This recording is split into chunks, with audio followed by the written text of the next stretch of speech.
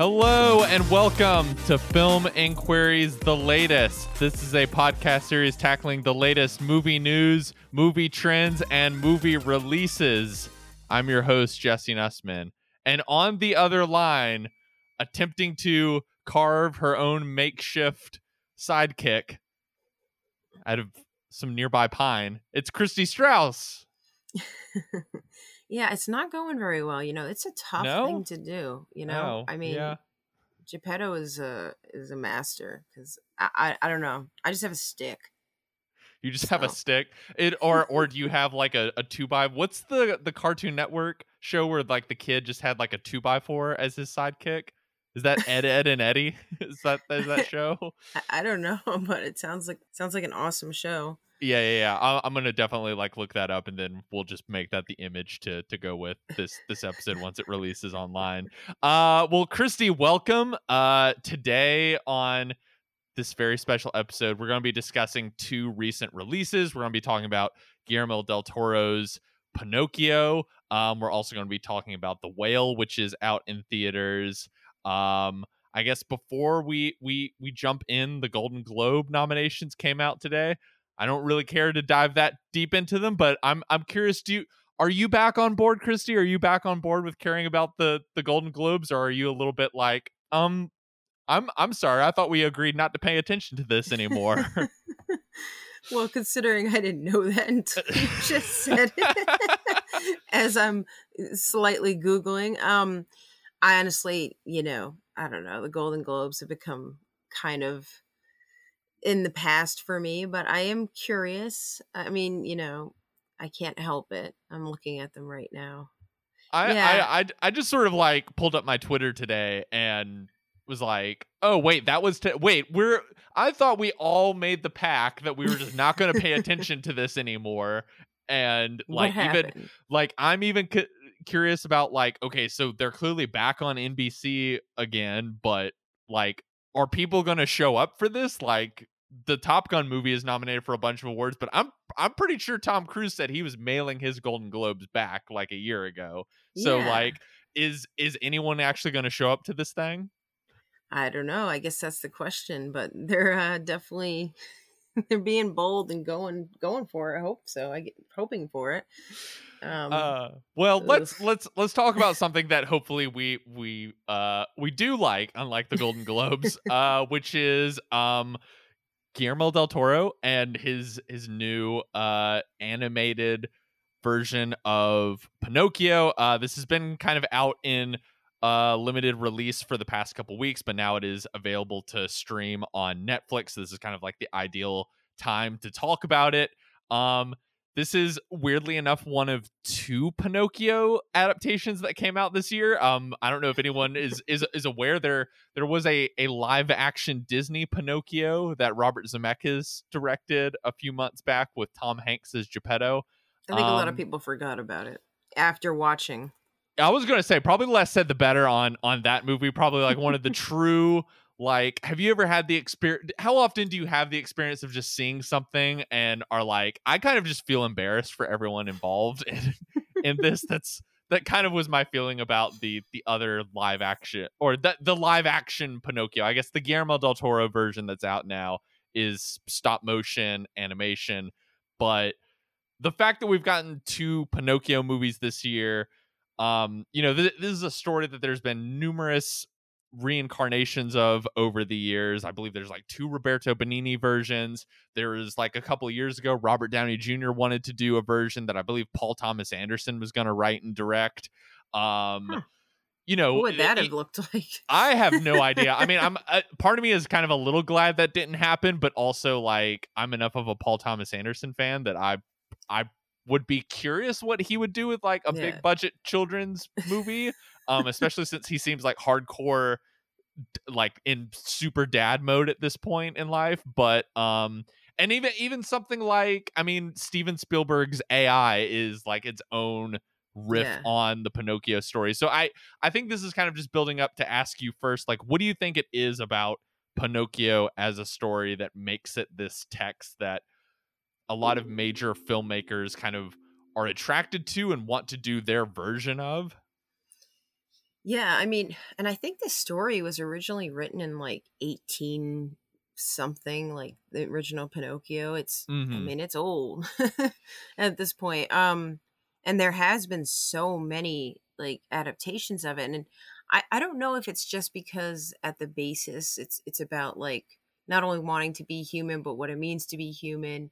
And even, that kind of central theme is something that can be so, molded Hmm. and made into, and obviously Del Toro does that here, um but kind of used as like a stepping stone to make into your own. But also, there is such a thing as redundancy. Like, how many times do we need to see Pinocchio? Like, Right. like, yeah. And I'm actually a defender of AI, by the way. I feel like some people are hard on that movie, but I like that I movie. I feel like the reputation is coming around though in the last Yeah. couple years. Like I'm with you. I really like that movie.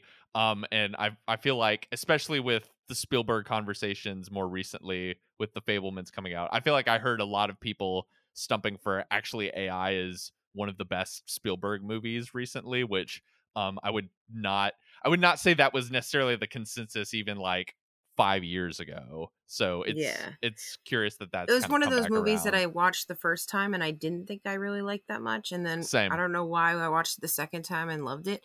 And it's interesting. It's actually on Roger Ebert's like best movies list. Huh. So, and he had a similar experience, where Yeah. he didn't love it the first time. So, yeah, I mean, that, just random shout out, watch AI. But yeah, he's like chasing the blue fairy to become a real boy, like the whole movie. Yeah, and I Um, wonder if there's also some aspect of the Pinocchio story that, like Geppetto making something that then, comes to life. I just wonder if that's an aspect that's like a draw to filmmakers of the idea of like being able to like instill magic into this kind of into your craft in a way, as well as kind of what you were talking about with kind of like there's all these kind of existential questions about what does it mean to be human and so on and so mhm. forth. um I I quite enjoy this new Guillermo del Toro version. I think kind of piggybacking off what you said earlier, like you hear on paper like, all right, there's a new version of Pinocchio out there, and it's kind of like how many versions of this do we have to do before it's kind of just sort of like a copy of a copy of a copy. Yeah. And I think what I enjoyed about this version is it really does feel like his spin on this story. Like it makes sense that this is being sold by Netflix as it's Guillermo del Toro's Pinocchio is like Right. the full title of like this really feels like him kind of taking this story and altering certain aspects of it to kind of fit themes and ideas that he's kind of been wrestling with throughout his entire work. I know you're a big Guillermo del Toro fan, so I'm curious like what your thoughts were of it. I kind of assumed you also really enjoyed it. Yeah, absolutely. And I'm, definitely a big Guillermo del Toro fan. I had to search for it on Netflix, which was annoying. What? Like, They need to get yeah. that algorithm fixed. I mean, you can't w- the Netflix algorithm and how people be like, I had to search for this movie that like they're trying to put out into the world now. Like that just doesn't make sense to me. And yeah, I loved it. I really did. I thought that it was exactly what I would imagine Del Toro making a Pinocchio film. And even then, I read something somewhere about it being dark. And I mean, it is. It's more, if anything, I think realistic, despite the fact that there's, obviously magic.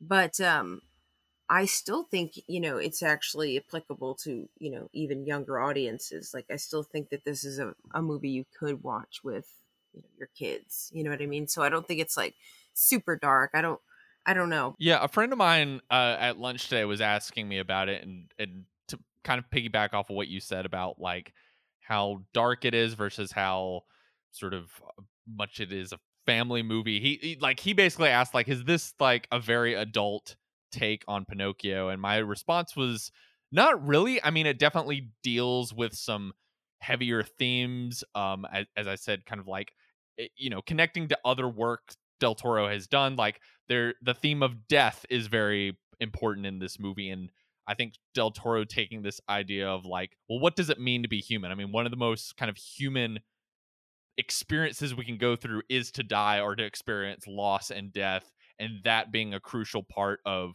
Pinocchio's journey to becoming a quote unquote real boy. This is also a movie that is set in Italy in the 1930s, so it is set in kind of Hmm. like Mussolini Italy, and is very much about fascism and living in a fascist state, and could kind of be conceivably put into a trilogy with something like Devil's Backbone or Pan's Labyrinth, as kind of these fantasy stories that are put against the backdrop of kind of a fascist dictatorship, and kind of political Scary unrest real in a world government. events. Yeah, Yeah. where sort of like the more kind of fantastical or horror elements that are more at the forefront of the story having a kind of like allegorical connection to the real world terrors that are kind of happening in the background. But as I sort of also told my friend at lunch, like, it is still like a children's movie. Like, there's whimsical songs, and it, kind of one of my first gut reactions was like, it's kind of like baby's first Del Toro movie in a sense of, how they're like, I saw something the other day at like a bookstore that was like, they have, for like, if you're a little cinephile parent, they have like baby's first giallo or something, and it was like a little children's book, and it was like, A is for Argento, and like flipping through and has all these like fun little like whimsical drawings and stuff on it. And this kind of felt like, if you're like the cool cinephile parent that's like, yeah, but I really want to get my kids into like Guillermo del Toro movies, or like he's one of my favorite filmmakers, then like this is the version you sit them down and show them, where like they can get the vibe and kind of visual wonder and imagination of a Guillermo del Toro movie, but it's maybe not as like grotesque or intense as Pan's Labyrinth, or doesn't have, fish sex like The Shape of Water does. It's a little bit more kind of like family appropriate. So I do think it is both sides of that coin. It is Yeah. dealing with, I think, a lot of very heavy themes, but I would still say it is a family friendly movie in a And there lot is of still it's ways. still a musical, there's still Yes. some songs. And by the way, I need to know the book that you just mentioned. I want to I'll get that to someone as a gift, so I like need to find that. I'll email you the link if I can find it. I think there Okay. was like another one that was also like baby's first noir, and was like a similar thing with like little noir buzzwords and keywords, and That's maybe there was another one, but I definitely know like the one I saw at the bookstore was like baby's first giallo. I was like, that's yes. very, that like that's something that like I as a cool uncle would want to get like my nephews, Exactly. but also like I'm sure like they would not understand it, or would just be like, what is this dumb book my uncle got me or something, Yeah, like I'd rather read. it would be more for the parents probably to Right, laugh at. right, Yeah. exactly. So Um go but I ahead. definitely need that in my life. Yeah, no, I think, obviously I think when you have musical numbers too, it kind of is reminiscent to a childhood type, a movie. And the songs are kind of, catchy and sweet for the most part. But I didn't really find that there were a lot of like images that would be, horrifying to young audiences or anything like that. I honestly think that the themes are really the scariest aspects of it. And as just kind of a segue, it's interesting.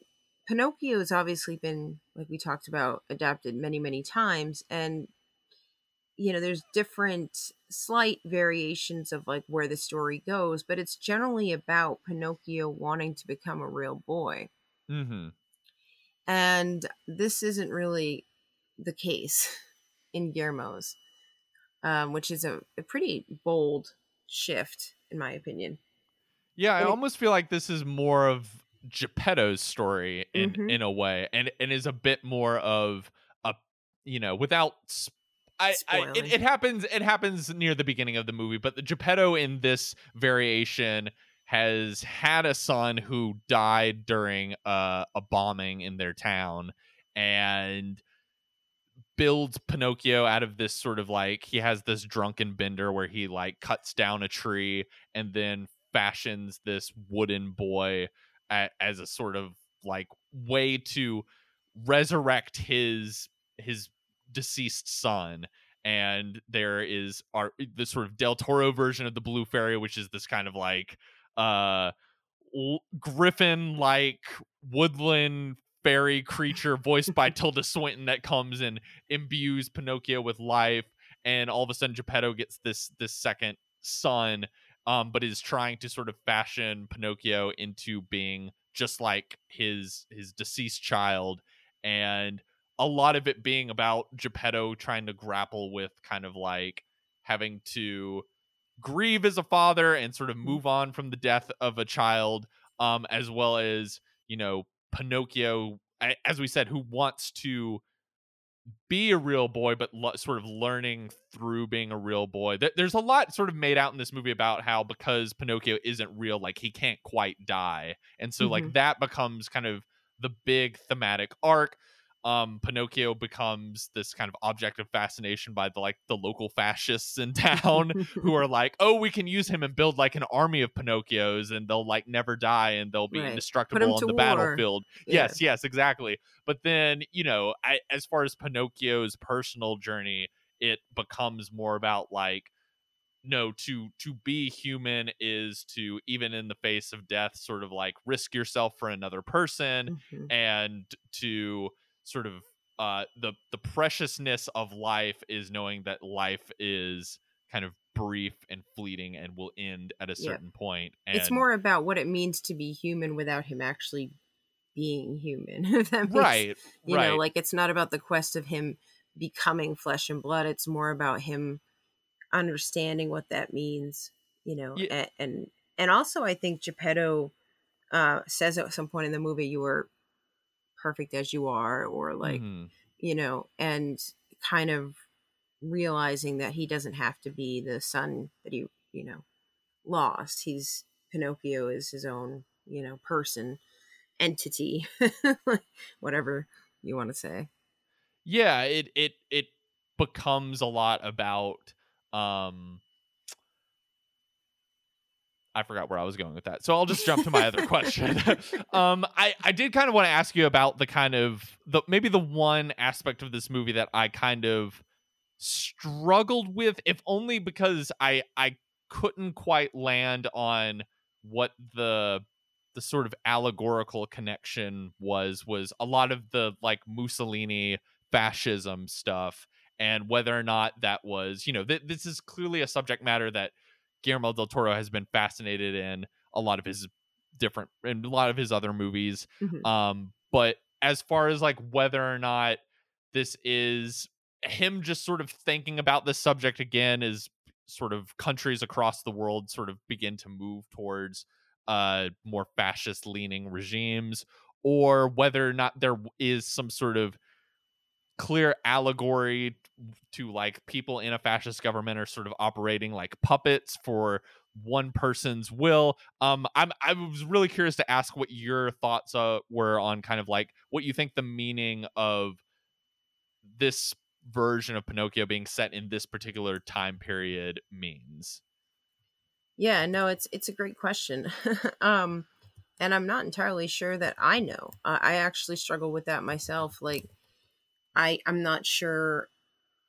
I understand, the fascist setting, and in the sense that, I don't know, it's a way, again, like many of his movies, to kind of use this opportunity to show like something real and real life, and scary real life, because he often the characters and the setting are often more scary than anything fantasy related in his movies, which is Mm-hmm. always a thing. But as far as like, allegory, or what it's trying to say, I'm honestly not sure.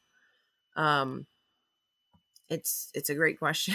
I'm sorry I can't reveal what exactly that No, I think it was just something like in as I was watching it, you know, I saw this a few weeks ago at like Mhm. an early press screening, and that was just sort of the one part of the movie where it both made sense in kind of the larger project of his work, but Mhm. was sort of something that as I got to the end of the movie was like, this is the one thing that's kind of tripping me up on this that I can't. It's not like when you watch Pan's Labyrinth, and I think a lot of the fantasy elements are kind of like direct mirrors of stuff Yes, that's happening absolutely.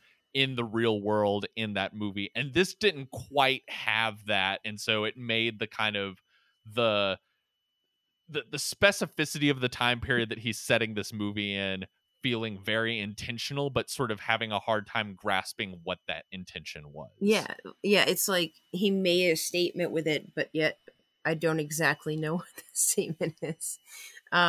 No, I totally agree, and that was something else that I had made note of that I wasn't sure as to But his intentions. I think to me, just sort of kind of like thinking broadly about this movie again, I think the thing that is most exciting to me about it is, as I hinted earlier, like this feels like him finding a very specific way into this material and bringing certain aspects of the Pinocchio story out that maybe have kind of always been there, Mm, but sort of bringing them more to the forefront, or saying, that what we talked about with kind of like what does it mean to be a quote real boy, and him hmm kind of recontextualizing that as like, oh no, I mean, life, you can't not have life without death. yeah. And this is me kind of transitioning to like a larger conversation about Guillermo del Toro. He's a filmmaker that I'm always curious what his next project is, or like what the movies are going to turn out to be, even though hmm he's not, to crib a Mark Maron saying like he's not one of my guys. But like Pan's Labyrinth is maybe the one movie of his that I kind of unabashedly love. It's a Even though perfect I movie. most of the time I walk out of his movies thinking like I had a really good time, and like it's immaculately designed. Like all Guillermo del Toro movies, even the ones I don't like, all look incredible. I think even just, but comparing this to something like Nightmare Alley last year, which was a movie that did not really work for me as much as I was sort of dazzled by the costuming and the production design and the cinematography.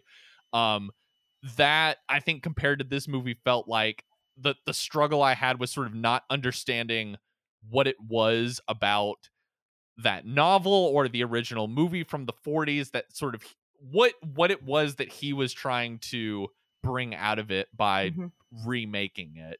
And this, I think, by comparison, it's so clear like what he wanted to bring out of it, and it not just sort of looks like a Guillermo del Toro movie, but it feels thematically like a Guillermo del Toro movie, which I think is something different than I compared to like his movie he had last year, where it sort of felt a bit thematically anonymous and not quite understanding what new he was sort of bringing to the table in the Mm. story.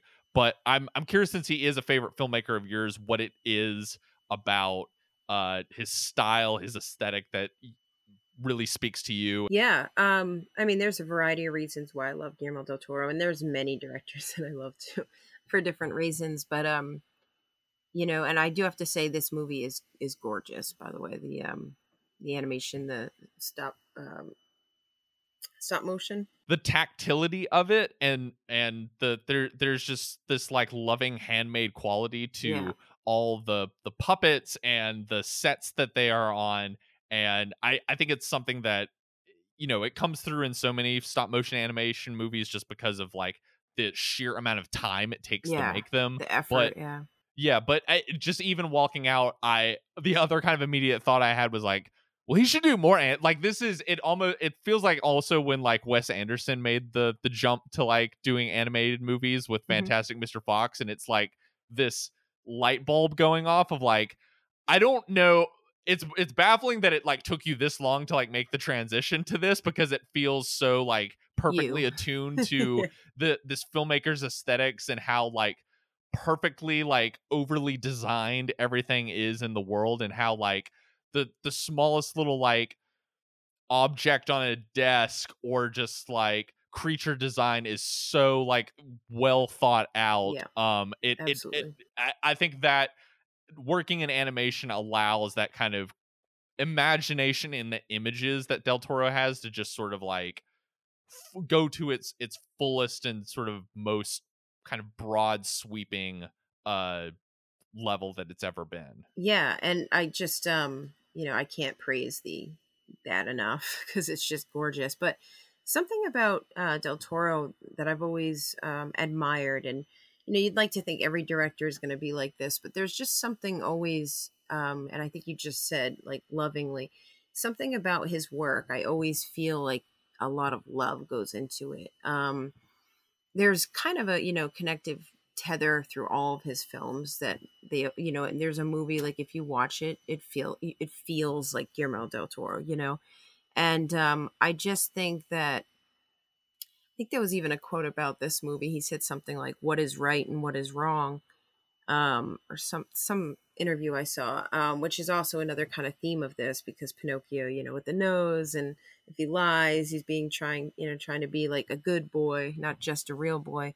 Um, I feel like he's just, his usage of, and first of all, just the beauty of his films, the dark, sometimes in some darker, mixed with the real characters that come through that are generally sympathetic, hateable. I mean, she's Michael Shannon in the Fish movie, which I love, is one of the most detestable like characters ever. And the whole idea of, monsters often being the humans.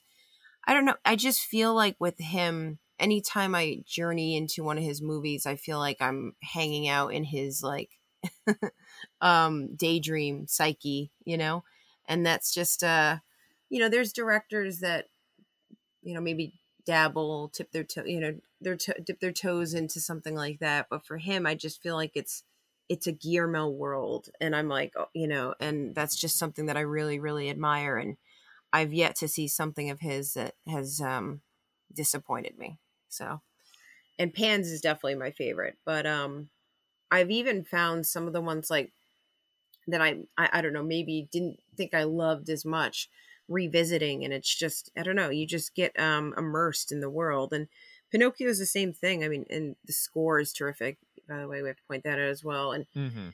the acting, voice choices, I love Ewan McGregor. Oh yeah, we haven't even talked about. I mean, that's even another example of like a quintessential part of this story Mm-hmm. that is maybe tweaked a little bit. I mean, Ewan McGregor playing Jiminy Cricket, who I don't even know if he's even referred to as Jiminy Cricket. He's just referred to as the Cricket. But is, He has another name too, I think.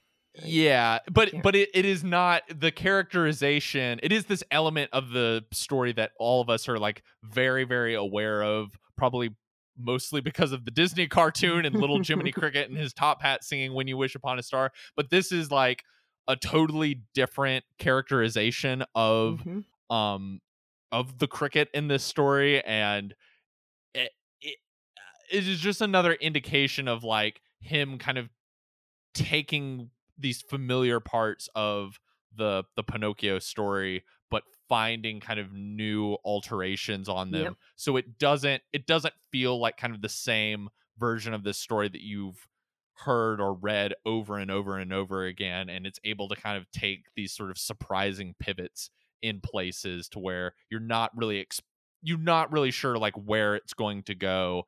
There's a section where was like, oh, okay, so we're moving to like a boys' military school now. And when I was like, that's not, I don't remember anything like this in the Yeah, Pinocchio I don't think story. that was in So the. yeah, and so it is just sort of me saying like it allows this story to sort of take, I think, surprising pivots in an otherwise very familiar narrative. Absolutely, yeah, and that's why this works and is better than the Zemeckis one, for one Gosh. of many reasons. But yeah, um, even though when I started watching this movie, I can't think of the actor's name, but he plays in Game of Thrones Walder Frey, and he plays Geppetto. Oh, David Bradley is his name. I mean, a great vocal Great, performance. great vocal performance. But first, I was like, all I could picture was him as Walder Frey. I couldn't quite pinpoint his like who it was, but the voice sounded so familiar. And then afterwards, I was like, it was like really grating on me of like I cannot figure out who that Mm-hmm. actor was, but I know I'd recognize that voice. So like, oh, of course, that's who it is. And Yeah. he also I'm not as big of a Harry Potter person, but Yeah, he's like the janitor at the or the groundskeeper or someone at groundskeeper. Yeah. yeah. Well, let's maybe transition to kind of the other new release of the week, which is Darren Aronofsky's The Whale. Mhm. which I say it has been one of the more, I think, kind of hotly anticipated titles of the fall. I talked about it on the TIFF podcast that we did when I saw it at that festival, and it had been a few months, so I was, and I think when I'd seen it at TIFF, first of all, the feeling on the ground, you can feel free to disagree if this was not your experience, but I feel like this was easily the most divisive movie of that festival when we were there, and walked out feeling very, very mixed on it, and so was Mhm. interested to revisit it. Watched it again last night. um I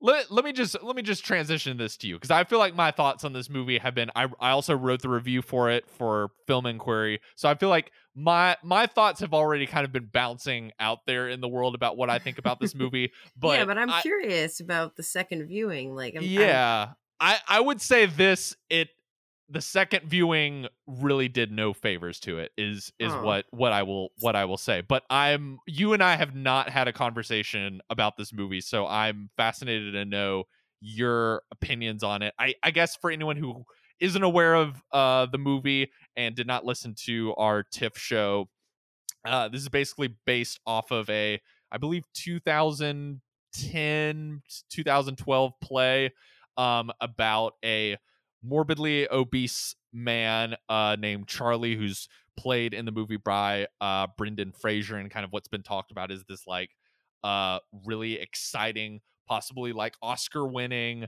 comeback performance. And as I said, he has this eating disorder and is kind of eating himself to death out of uh guilt and depression over the loss of a former partner.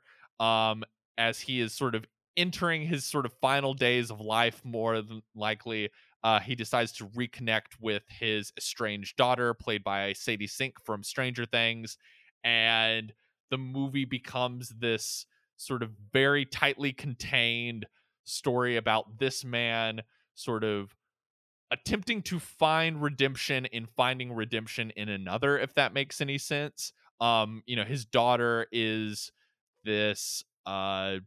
this mischievous troublemaker. I think part of the movie's sort of arc is him trying to show the world that this girl that everyone has sort of like tossed off as like, well, she's evil, she's a troublemaker, she's gonna amount to no good, that she actually does have worth, and for him to hopefully inspire her to be all that she can be, and that in tune will sort of redeem him for sort of all of these things that he's done in his life, including sort of leaving her and her mother to be with this other lover, and sort of what he has also kind of done to his body later in life. It is this movie that is bringing in all of these sort of also like broad literary concepts and mm, allusions to stuff like Moby Dick, and is also trying to tackle kind of these larger religious ideas. hmm So I think that's kind of like the best summary of it for people. It really is like, you can very much tell that this is based off of a stage play. It's pretty contained to just this one apartment where yeah, this character lives, and kind of this very small collection of people, including the daughter, who kind of come in and out over the course of the final couple days of his life. yeah. No, that was quite the synopsis. Bravo. I know that I was just kind of remembering your review, and I do remember like the last line is that you wanted to roll your eyes. So this should be a fun. I um, assume that's maybe priming up to like, you really like this movie. no, so when I saw it, and it was an early show, which is probably like I feel like not the best time for the whale. I don't know, like a morning show, showing at TIFF. I haven't seen it again since then, but I did walk out, and I remember someone asking me, how did you feel about that? And I was like, I don't know. Like, Yeah. it's one of those ones that I had to sit on, like I think it's just the truth that the performances are all very good. There are some really well written dialogue. I think it's overly it's a bit melodramatic. It's a little bit, I don't want to say like the word pretentious, even though I'm saying it by saying it. I would But say that, but there are some sections where it's almost like it gets a little bit too full of itself. But Frasier does do a terrific job. There's some great monologues and there's some lovely moments with him and Sadie Sink, as well as some of the other characters that come into the home. His nurse and best friend, who is terrific in it. I think it's Hong Chow. yeah, Uh, I think she gives the best performance in the I movie. I mean, no shots against Frasier, but I think like yeah, the moments of this movie where it kind of clicks for me are the scenes between the two of them, and yeah. I think, or you feel a sort of relationship between those two characters that at least for me, I did not feel with the other people who Yeah, kind of no, come in and out this I apartment. think their rapport and relationship comes across a lot more organically and Hmm. therefore a lot more emotionally than the scenes with even him and his daughter. And that's, not to say they don't do a great job, but something about those scenes are definitely the ones that I enjoyed the most. And honestly, were equally as moving as any scene where, Frasier's talking to his daughter who he's trying to connect with and getting very emotional doing so. And some of the scenes with Frasier on his own are also done very well, when he's just engorging himself. And I don't know, you can see, the pain. Hmm. But yeah, it's a very, obviously whenever you adapt from a play, it's going to be like one of those one setting movies. And sometimes that works, sometimes it doesn't. It has to rely on how good the performances are and how good the dialogue is. I mean, that's basically what it is. And I feel like this was a good idea. I just feel like there may have been a couple execution elements that could have been done better. I think that the cast was done well. I do think it annoys me that this was like the return of Brendan Fraser, because personally I think like he's just been here. Like, Yeah. and he's a Do we maybe terrific want to actor. talk about Brendan Fraser a little bit, because he's obviously been like clearly in the spotlight and is like working that campaign trail like it's nobody's business. I mean, he's working, whether or not you think this is like the performance that should win Best Actor at the Oscars or like even care about the Oscars anymore. Like, nobody is working that like Oscar campaign trail harder and probably more effectively than Brendan Fraser. In just sort of like every interview, every like screening of this movie just shows up and it just seems to be kind of like happy to be there and happy to be kind of like Right. back in the conversation. But I'm curious, especially since I know you're a little bit older than I am, kind of like what Hmm. your relationship is to him and kind of like what you thought of him as an actor kind of in that 90s to kind of early 2000s period where I would say he was kind of at maybe his apex as a movie star. Mm. Yeah. Peak Fraser. Yeah. Well, I grew up on, movies like Encino Man, which is Hmm. just so much fun. If you have not seen, he's a caveman who gets woken up in the 90s, and it's good stuff. And also, what is that one where with him and Billy Madison? Yeah, him and Billy Madison. Um, they grab the radio station. I just can't think of the name of it right now. Oh, I'm not sure. The two that come, or the three that come to my mind that I remember were obviously like George of the Jungle, since I was probably like a little bit younger than you, and Mm. then Bedazzled, Oh yeah, where Bedazzled with. where he kind of gets I to still play kind of quote like that movie sometimes. it's I mean, if anything, like that kind of I think shows that's probably like the best showcase of his talent as a comedic Oh, performer. Airheads. Sorry, it was bothering me. It's Adam Sandler, him and Steve Buscemi. Oh, okay. Airheads. So I've never actually never seen that Adam Sandler Okay. movie, to be honest. So Well, that's Encino Man was 92, Airheads was 94. You were probably in diapers. It's all good. yes. I was a very little baby then. But yeah, I do remember Bedazzled as probably the comedy of his that stands out the most, and then obviously like I feel like the Mummy series is Oh probably yeah, like the Mummy was the definitely like, biggest thing that he was ever involved in, and probably like the biggest he ever was as. I mean, most of his movies, I feel like, with the exception of some stuff like School Ties, or like Gods and mm, Monsters, where he's doing some more dramatically hefty stuff. I feel like most of the movies he was in were kind of these very broad, goofy comedies, and then obviously like the Mummy becomes this sort of big action franchise that he gets to be a part of, and is kind of a precursor to the sort of like the current Chris type, because I was gonna say like Chris Evans, Chris Pratt type of the kind of winking, very like traditionally handsome movie hmm star that is like a little bit in on the joke of kind of has matinee idol good looks and gets to be a little bit quippy in this big blockbuster. I feel like he sort of got to be the version of that in the late 90s and early 2000s with those yeah. Mummy The movies. Mummy, especially the first Mummy, is terrific. I think it's a blast. The second one is not as fun, but still fun. And then we don't talk about the other one. That's without Rachel, but that doesn't exist to me. But yeah, he has a great charisma. I mean, that's hmm part of the thing, part of the character, and they have a great rapport. The whole cast does really, and yeah, there's a reason that people love the Mummy, right? And I guess we were just missing that. Oh, I actually really like Blast from the Past. I don't know if you've seen that. That's a I late '90s, I've not seen that one actually. but that's a rom com he was in, and it's just such a with Christopher Walken. It's such a bizarre movie.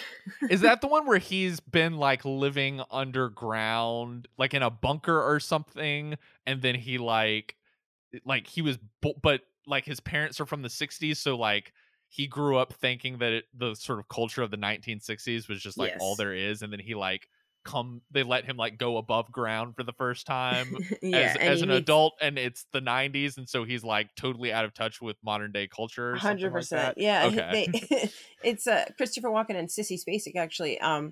They Oh. they build a shelter and they happen to be down there when there's like a and it turns out that it's just like a random like accident. Something gets dropped off a plane, but he thinks it's like bombing because he assumes that's gonna happen soon.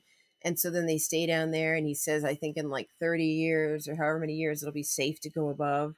And so yeah, he's a grown man that goes above to get basically he goes to get supplies, but then falls in love with Alicia Silverstone. But it's a bizarre movie, but I have a little soft spot for it. But yeah, so kind of pivoting back, he people were acting like, the resurgence of what do they call it? The Renaissance, I think it was. Yes. I think we actually even had a writer write an article, and it was the Renaissance. But I feel like it's just he's just one of those actors that is amazing and just gets overlooked. And I feel like I don't know that this will win. I don't know, like you said, if anyone cares about the Academy Awards anymore. I mean, I'm curious if there's going to be another slap. But I always watch it. I'll always watch it. But I I do think he should be acknowledged as being the best, one of the best performances of the year. Um, Especially, I feel like he really gives everything into this role, and so I'm hoping he does. But Yeah. yeah, Yeah, I think if anything, I think this movie and this role is a good showcase for kind of his strengths as a performer, kind of that maybe get overlooked in sort of a lot of the as we said, hmm sort of broad comedies that he sort of made a name for himself doing in the 90s.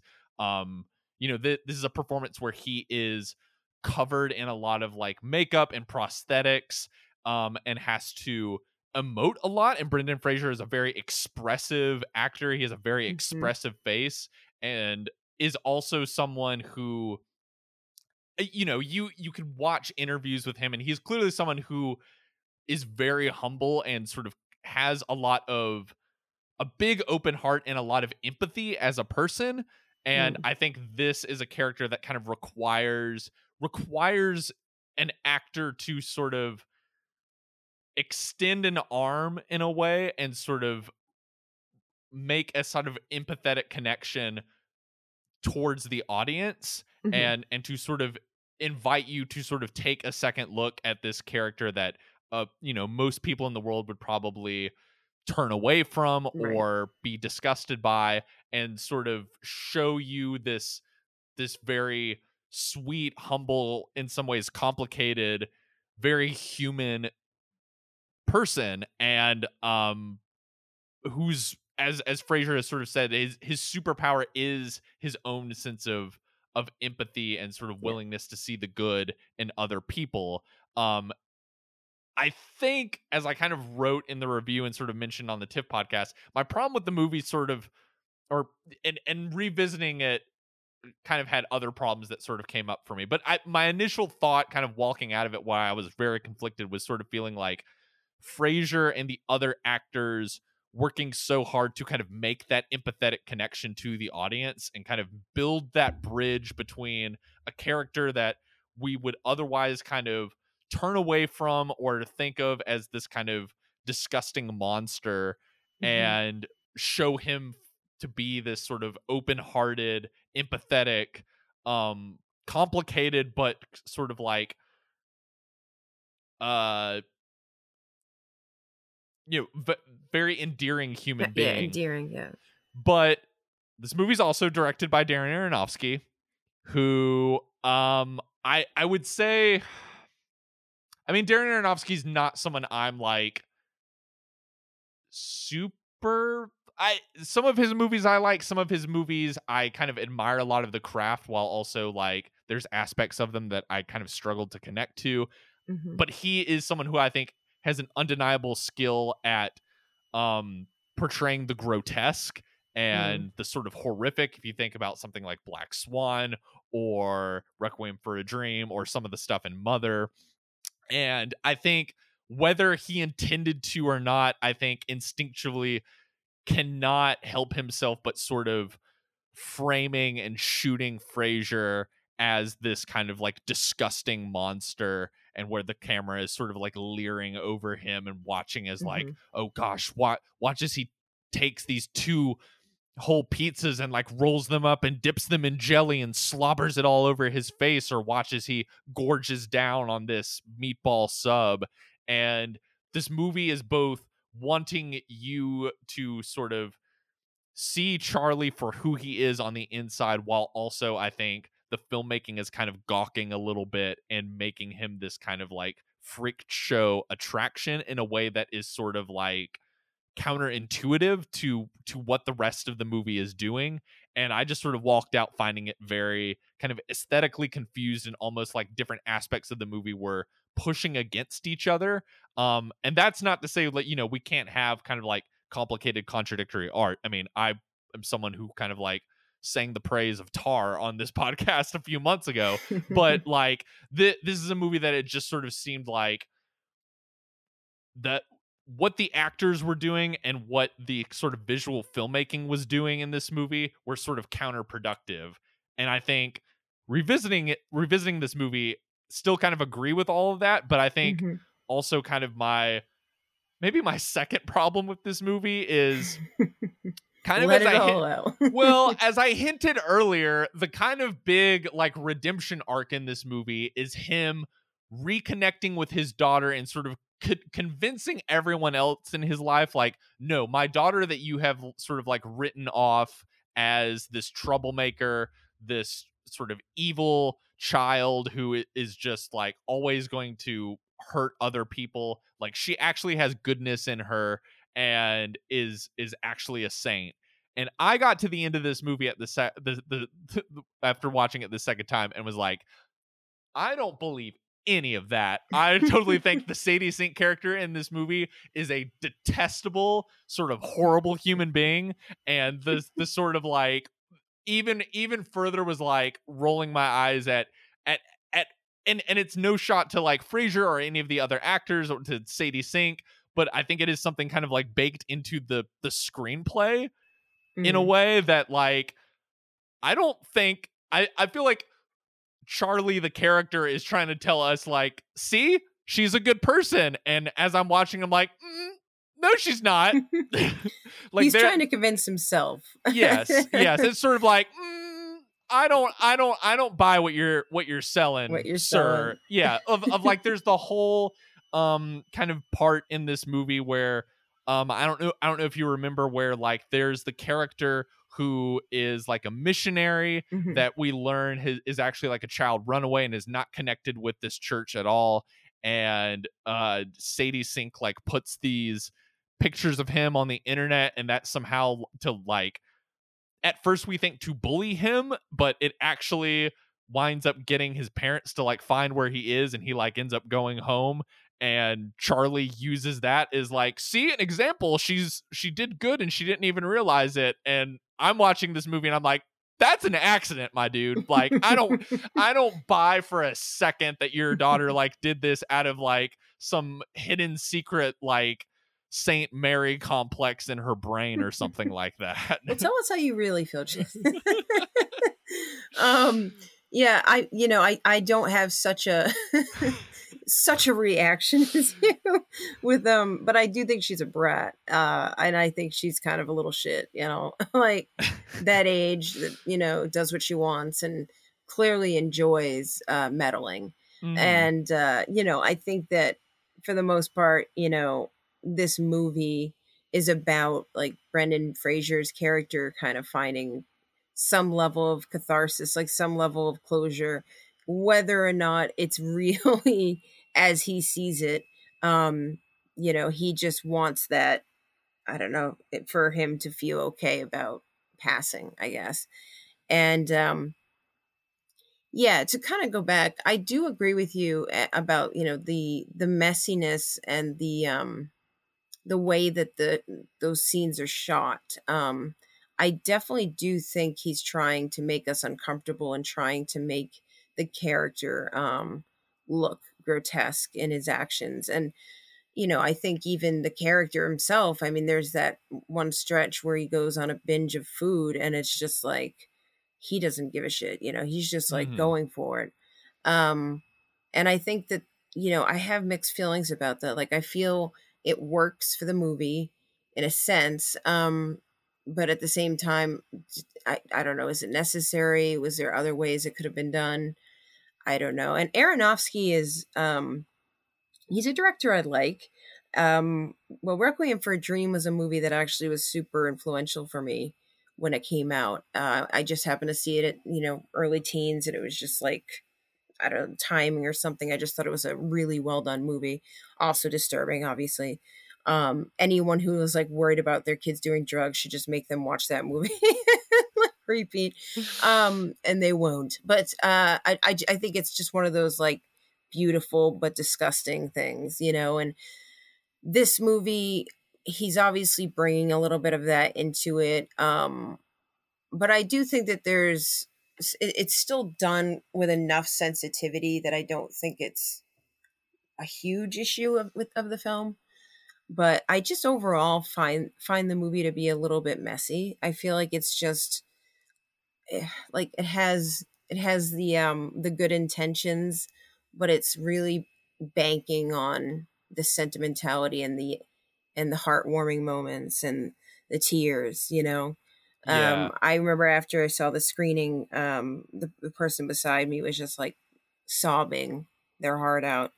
Yeah. And they were definitely in my screening at TIFF, like there was I think a couple people like in front of me that were like bawling their eyes out, or like hearing people like sniffling. And I mean, I don't mean to, no, you were laughing at the end. We all know. I was definitely not laughing. I was like, get me the hell out of this theater now. No, we will talk in a couple weeks about an ending that did make me cackle here in a couple weeks. But no, it was not this one. I can tell you off podcast. I don't know if I think I'm a little embargoed about saying anything on public about it, not right now.